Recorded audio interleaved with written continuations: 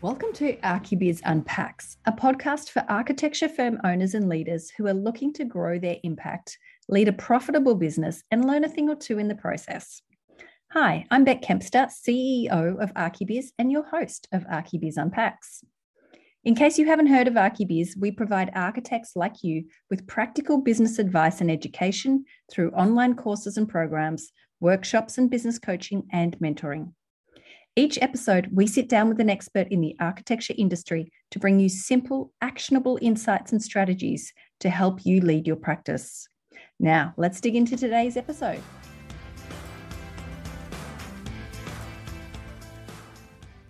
Hi, everyone. A quick heads up. Our conversation with Ian Motley was a little bit longer than usual, so we've decided to split it into two parts. Today, we're bringing you part one. Tune in next week for part two. I'm joined by Ian Motley, who's a design fee consultant and a co-founder of Blue Turtle Consulting. Welcome, Ian. Thank you. So we will launch into it. First question for you, Ian. Fee writing, we hear a lot about, how we should be doing it, what's the right way, what's the wrong way, which is what we want to unpack today. Is it an art or is it a science? Yeah, it's a good question. Probably depends on who you ask. We believe it's a science, or at least 90% scientific. And the reason for this is because we base all of our strategies, all of our approaches on an area of research called behavioral finance. It's a relatively new area of research. It's been around since about the 1970s. The studies, the strategies, the principles that we teach all come from that area of research, and it's called behavioral finance, just in case you ever want to look it up. Okay, great. And what's the biggest mistake? Let's start off with what people get wrong rather than what they get right. What's the biggest mistake that you see architects making when they're writing their fee proposals? Yeah, it's a good question. So usually we check proposals against 15 different criteria to see how it stacks up. There's 15 things we look for in a proposal in order for it to be successful. Perhaps the biggest mistake design professionals make is they treat the fee proposal as a legal document. They treat it as something that just needs to confirm exactly the price and the scope and these sorts of things. And the reason that is wrong is because human beings are emotional creatures. 95% of the decisions that we make are based on emotional criteria. And therefore, to write a successful fee proposal, we need to address the emotions. So to put it in sort of layman's terms, it's not what you're charging, but it's how you present those charges that really matters. That's what influences the emotions, and that's what encourages people to say yes, or it encourages them to say no, or it encourages them to say, I don't know, which is perhaps the worst of the three. So we should be treating it more of a sales document rather than a legal document. Yeah, exactly. It's going to sell your services. Being a contractual document is not going to sell your services. Okay, and so that sort of leads me to the question, and we get asked this a bit, something like a client services agreement, should that form part of a design fee proposal, or is that something that you should be sending along separately? Good question. So look, what we recommend is most design professionals, as a design professional, you want to speed up that sales process. You want to meet the client, define the scope, and then get that contract signed up because you're ready to go there and then, yeah? But in actual fact, what we need to do is slow the process down because as human beings, it's very difficult for us to meet anyone, but meet an architect, have them visit our site, and then be ready to say yes to appointing them for the full appointment. And the reason that's challenging to do is because it's a very big commitment. Yeah, signing up a design professional to design the entire project for us, it's a big step in that journey. So as design professionals, if you want to be successful at selling the service, we're much better off at breaking up that big step into smaller little chunks of commitments, and then feeding those little commitments to the client at a speed that they're ready to receive them. So in summary, to answer your question, it's better not to put everything in one document, but to actually separate it into a series of documents because that reduces the risk for the client. Now, I know that is counterintuitive. As design professionals, we want to put it all in one proposal because then it's packaged nicely and we can send it to the client and say, there's everything you need. But as human beings, we don't respond well to that situation. We respond a lot better if you can break it up into small little commitments. And so the client only has to make a little decision with each step rather than one big decision. Okay. And so what would that first decision that we're trying to get them to make with the initial design fee proposal be? Okay, so the first thing you're trying to do is get the client to make a commitment to you. All right, you want them to show some willing to work with you. Now, once again, this is counterintuitive because as design professionals, usually the first step is we commit to them. So what I mean by this is typically a client will call you up. They'll usually be a referral. They'll say, you worked with one of my friends or a family member or a colleague or something. We've heard a lot of great things about your firm. We've got this project. We've heard great things about you. We'd like to work for you. And the first thing we typically do as design professionals is we commit to the client and the project. We say, well, where's it located? What do you think you're doing? How much is it going to, what is your budget for this? And then you organize to meet with them, usually on site, to develop that scope to get to know it more in more detail. Now, the reason I say you're committing to them is because usually that on-site meeting is free, right? So they have no commitment to make. In fact, if you ask anyone if they'd like to talk to a design professional about their project, they would love to. So the fact that the design professional will come to them free of charge is a very appealing offer. But in this situation, if you look at it, when you go to visit their site on their time frame, you, however, are committing your time as a professional. And then when you get to that meeting, you're going to answer their questions, you're going to share some ideas, you're going to talk about means, methods, time frames, process. So you're going to be committing a lot of information that they're not.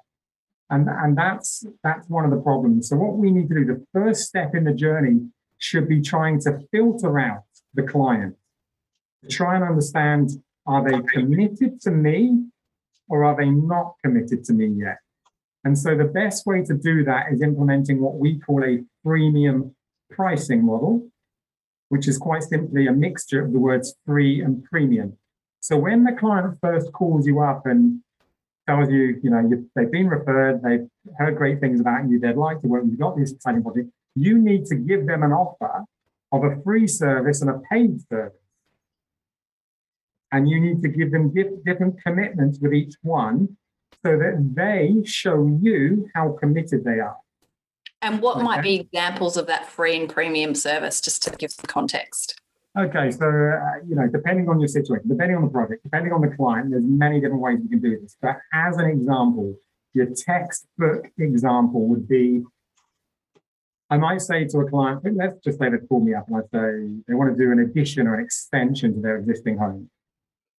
And I'm going to say to them, well, this is fantastic because that's exactly what we specialize in. That's what we do. In fact, we've completed a number of similar projects in your region, in your area, in your state, in your city, wherever it is recently. And look, we would be more than willing to come and visit with you at your site. We could walk it together and we would like to take some photos. We might even like to take some measurements. We can talk about your ideas, your aspirations. We can talk about potential timeframes, the means, the methods, potential costs. And then what we would like to do is go away and talk to the local council to find out if there's been any changes in the zoning or the building requirements, in the development application process, anything like that in recent months, because there's quite often changes that happen periodically. And then we'd like to get back to you with a report, and that report is going to tell you three things. It's going to tell you what you can do with your project as far as massing and scale. How far, if we're going to add an addition to the home, how far are we allowed to go into the backyard? How close can we go to the boundaries? Potentially, how far into the sky can we go? Can we add an extra story? Could we put a dormer on? What can we do? We're also going to confirm average typical construction costs, depending on different types of quality of service. We're also going to include an idea of the typical construction schedule or the program, how long it might take to design a project like that. And then we're going to put it together in a report for you. And that report will also define the scope of work, what you're looking to achieve. And then we'll send that to you. And that's going to take about somewhere between maybe 4, maybe 8 hours of our time. And so there's going to be a fee associated with that. Okay. And the fee is going to vary from firm to firm. But essentially what we're saying is we can answer your initial questions. But to answer your questions, it takes time, it takes money, and there's going to be a written report explaining that. And there's going to be a fee associated with that. Okay. And then we're going to say to the client, what do you think of that? Is that something you would like to achieve? Now, hopefully the answer is yes. But let's say it's a no. Let's say like, well, I don't know. I don't really know much about you. I don't know if I want to hire your firm yet because I really don't know about you. Well, then the next step in that journey is we're offering them a free service. But instead of us committing to them, we're going to exchange commitments. We're going to get them to commit to us if they want the free service. So we're going to say, well, okay, I can understand you want to learn a little bit more about us and what we do and how we do it. Does that sound about right? And say, well, yeah, actually, that is what we want. I tell you what, why don't we schedule a free meeting at our office and we can show you one of those previously completed projects, what we do and how we do it. And there's absolutely no charge. We can also talk through what you're looking to do. We can answer questions about the process, means and methods. So what we're doing there is we're offering them a paid service, we're offering them a free service. It's called a freemium pricing model. And we're letting them choose which service they would prefer. Do they want something specific to their project and their site? And if so, it's going to cost them a bit of money. Or do they want something more general just to get to know us? In which case, they've got to commit some of their time and effort and energy to come to us. Okay, so that's what we call a freemium pricing model. It's a mixture of the words free and premium. And then you'll get to learn a lot about your client, because if you offer them a free and a paid service, and let's say they turn both of them down, they're probably not a good client for you. They're probably not the right mix.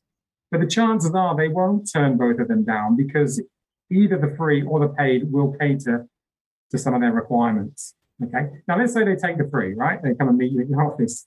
Well, during that meeting, you then want to offer them the paid and say, well, look, this is what we do. This is how we do it. This is everything. These are previously completed projects. These are some of the models, blah, blah, blah.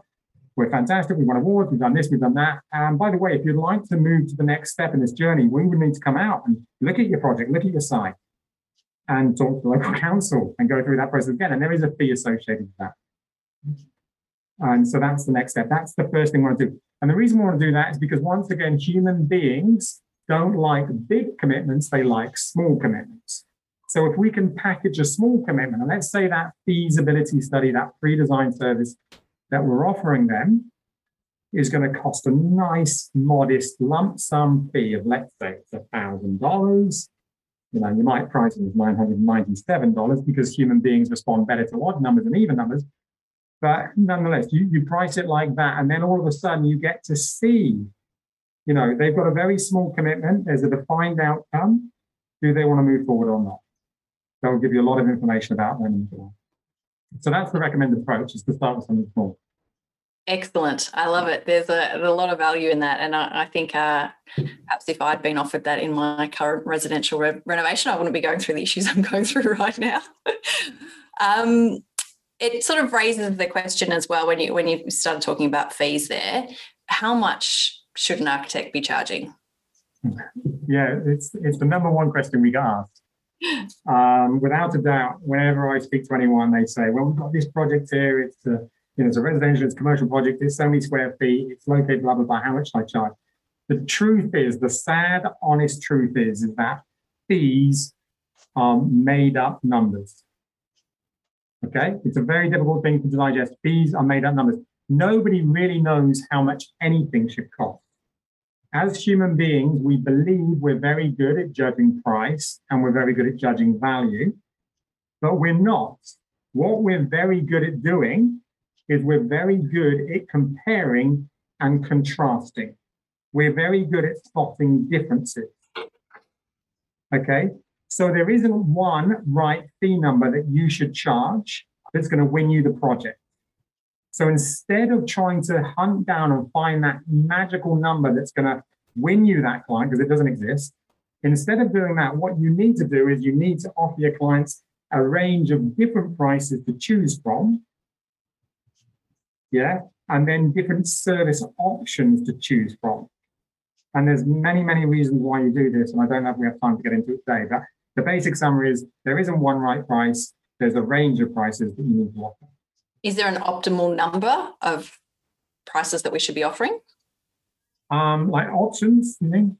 Yes, like, is it 2 options, 3 options, or a magic number there? So good question. So essentially 3 is nice. However, 3 is quite challenging to get to because typically as a design professional, you have one way of doing things. You have one service that you offer. But it's quite easy to take that service and add a few bells and whistles to it, to add a few benefits to it and create 2. The problem comes in trying to squeeze out that 3rd. That's where people usually, trip up. That's where they usually make mistakes. And the problem is that they try and create a 3rd. It's not an honest 3rd option. And then their options sort of fall apart because the client sees it and they get confused. So the easiest thing to do is offer 2. The best thing to do is offer 3. But it takes a little bit of skill and a bit of finessing to manage to create 3 3 authentic options. But that's the optimal sort of range. You can, of course, go to 4 or 5. It does get better, but if you create too many options, then it confuses the client. Yeah, okay. So how can architects, we hear a lot about, there is a lot of talk about the role of architecture in the built environment now. How can architects compete with lower cost providers like other design professionals or, the draftsperson, for example? Yeah. I mean, nowadays we're in a world economy, whether we like it or not, we're competing, not just nationally, we're competing globally. Even if we want to believe it or not, we are. And so the question becomes, well, what do you do? Because if you're not careful, you end up with a race to the bottom. So to explain what to do, it helps to understand what we're currently doing. Okay, so what we currently do is we visit the client free of charge. We try and define the scope in detail, then we write a proposal, which feels like a contractual document where we've outlined exactly what they want to achieve, and then we put a fee to it. And the problem is that as human beings, once again, we find it very difficult to judge fees in isolation, but we're very good at comparing and contrasting.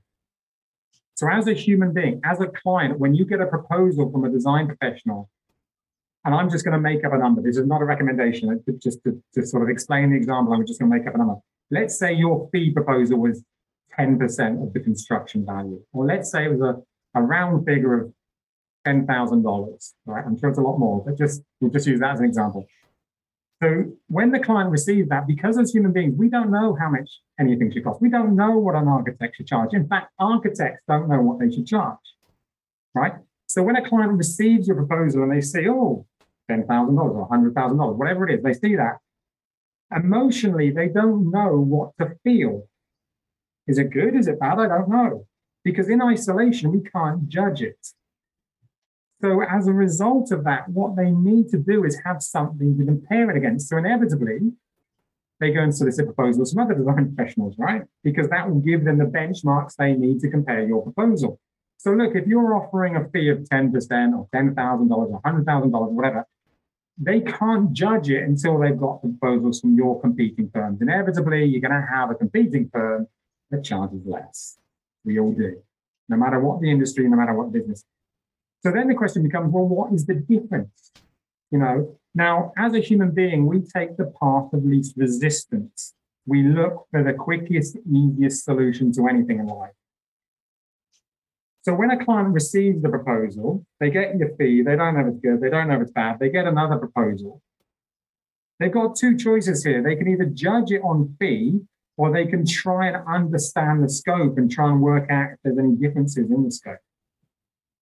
Human beings won't do that. I'm a project manager by trade. My job for a large part of my career was comparing scopes. And believe me, it's extremely challenging to do.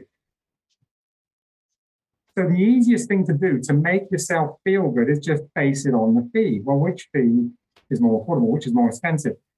So inevitably, what clients will typically do is they'll take the lowest fee. So let's just say you're offering 10%. They'll find somebody that's offering 6%. They'll come back to you because you're offering a 10% fee. And human beings associate price with value. The more expensive something is, the better it's got to be, right? Because the more expensive it is, the more exclusive it is. And as human beings, we love exclusivity. So they'll come back to the person with the highest fee proposal, and they'll say, look, we've got your fee. We like what you've done. In fact, we love your work. In fact, we want to work with you. Just one problem. There's a firm down the road that's willing to do this project for half the fee you're asking for. Would you like to reconsider your proposal? Now, you as an architect, as a service provider, when you have a client say this to you, automatically, subconsciously, you're saying to yourself, well, this is my project. They're telling me they want me, they want to work with me. So I can't say, no, I'm not willing to negotiate. I'm not willing to rethink, because then I'll lose the project. So I've got to be willing, right? Because this is my project to lose. So inevitably you end up, entering into negotiation, and then that ends up going sort of south as you negotiate against yourself and various other things. And you end up at 6% when your fee started at 10%, but your scope of service remains intact. And then you wonder how it got to this position. So what we need to do when you're faced with competition that's lower than you are, you need to give the client the reasons for why you cost more and the benefits associated with it. So what you need to do is give your client service options at different price points and say, look, if you want, you can pay us 6%, but let me show you what you give up if you pay 6%. And let me show you, more importantly, what you get if you pay the 10% or whatever the fee is, right? And I'm going to present this to you in a really simple format. It's a format that we call a fee matrix. Okay, that's what we use, because then it takes the work out of it. They don't have to read through pages of scopes of service and all that sort of stuff, because they'll never read it. They won't read it. Instead, all they have to do is look at the fee matrix and say, okay, I get it. If I choose that basic option, I'm going to give up all these things. But if I choose the premium option, I can get them. Now, guess what? If you're working on residential sector, most clients get usually one opportunity in a lifetime to build a home, or perhaps a second home. So they really want to get it right.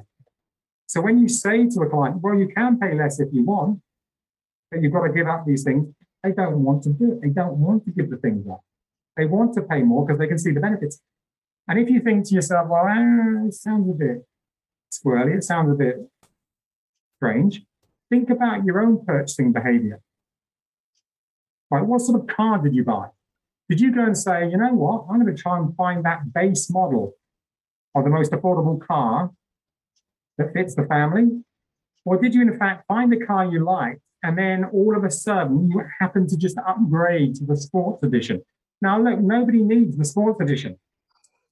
Nobody needs the bigger wheels, the extra synced-up engine. We don't. But somehow we all end up wanting, emotionally, we want the GTI, we want the AMG. We want that, or the limited edition, or the custom paint job, or, and it's our emotions that take over. And behavioral finance scientists have a saying, and that is, we buy with emotions and we justify with logic. And you'll notice yourself doing this. So you bought that car, and when you were upgrading to the premium edition, the sports edition, whatever it was, you found yourself saying, you know what, it's just better value for money. It might cost an extra $5,000, $10,000, but I'm going to enjoy driving that car more. It's going to have better resale value. I'm going to keep this car for the next 10 years. You probably won't, but you tell yourself you'll keep the car. So these things take over. And this is when you start justifying with logic, but you bought it with emotions. And that's what we recommend for architects. We need to give the client the options, tell them they can spend less if they want to, but they'll have to remove certain things from their scope if they do that. And to save all the work and all the hassle of trying to work out the differences, we put it in a nice fee matrix. And that's how we recommend trying to compete with lower priced competitors. So that raises a really interesting point there, Ian. When we're going out with that initial fee proposal, should it be, sort of short and concise, or does it need to be detailed, and quite explained? Yeah, so this is another one of those counterintuitive things. Our emotions tell us to do one thing, it's the wrong thing. Emotionally, as design professionals, we're like, you've got to tell the client everything. You've got to let them know. Clients don't want to know. They don't want to know. They want you to feed their imagination. They want you to feed their emotions. So what we recommend doing is breaking up that proposal into smaller chunks and then feeding that to them at a rate that they're willing to receive it. So we don't recommend hiding anything. We don't recommend not including stuff.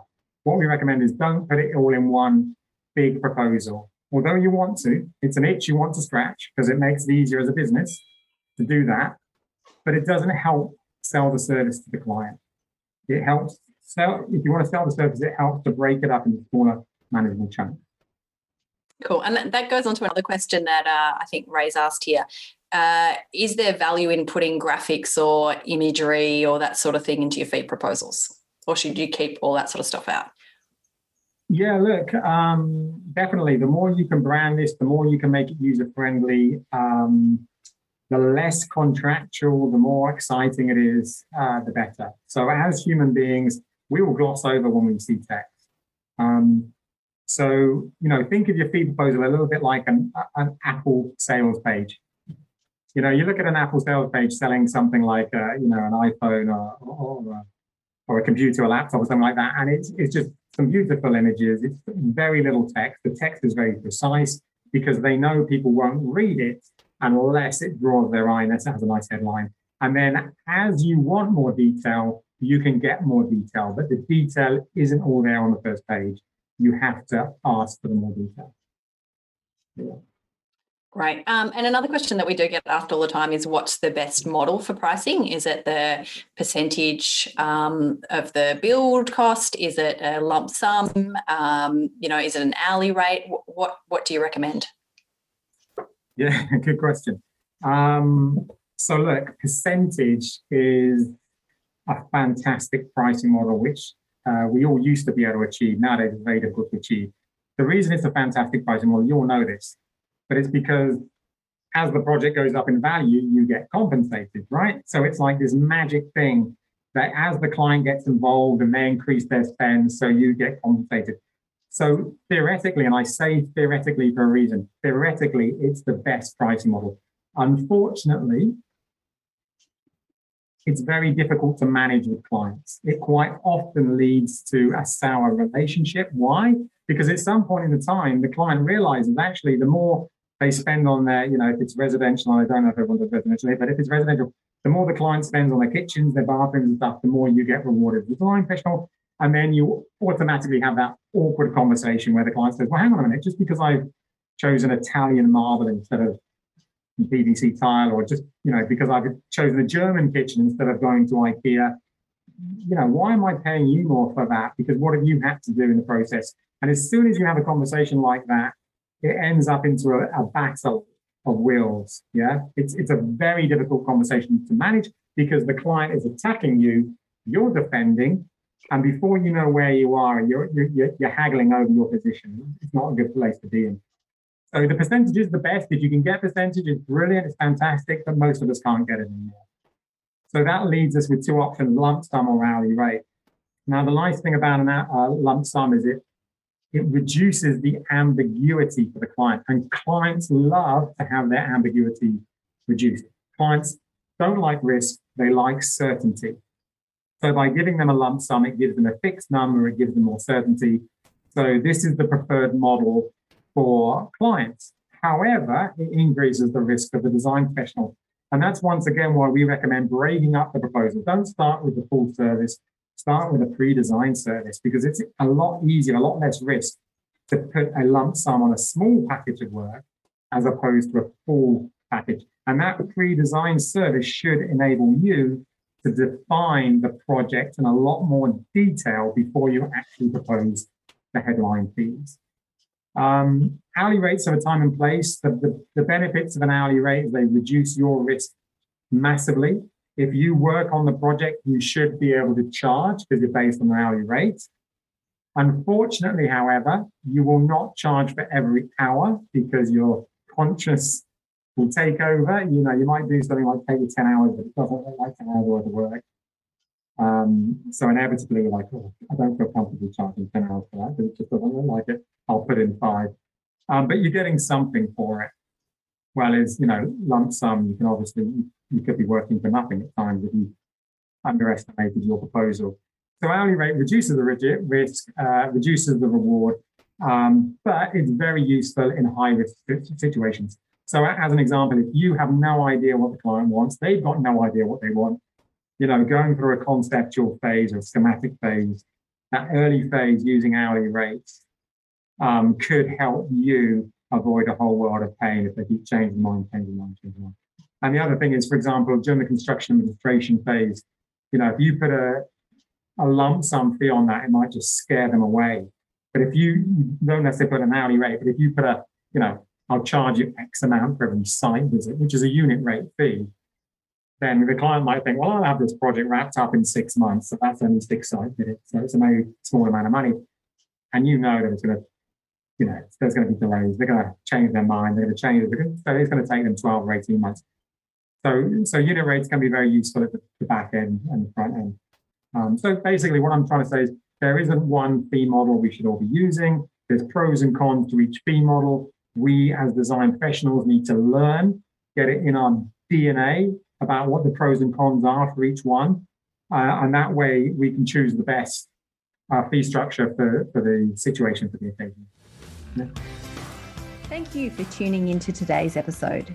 If you loved what you heard today, share this episode with a friend, give us a 5-star review, or even leave a comment. You can follow us on Instagram at ArchiBizHQ and find us on LinkedIn and Facebook also. Oh, and if you want more of ArchiBiz, make sure you download our free 8-step roadmap for finding more and better clients. You can find the link for that in the show notes. See you next time.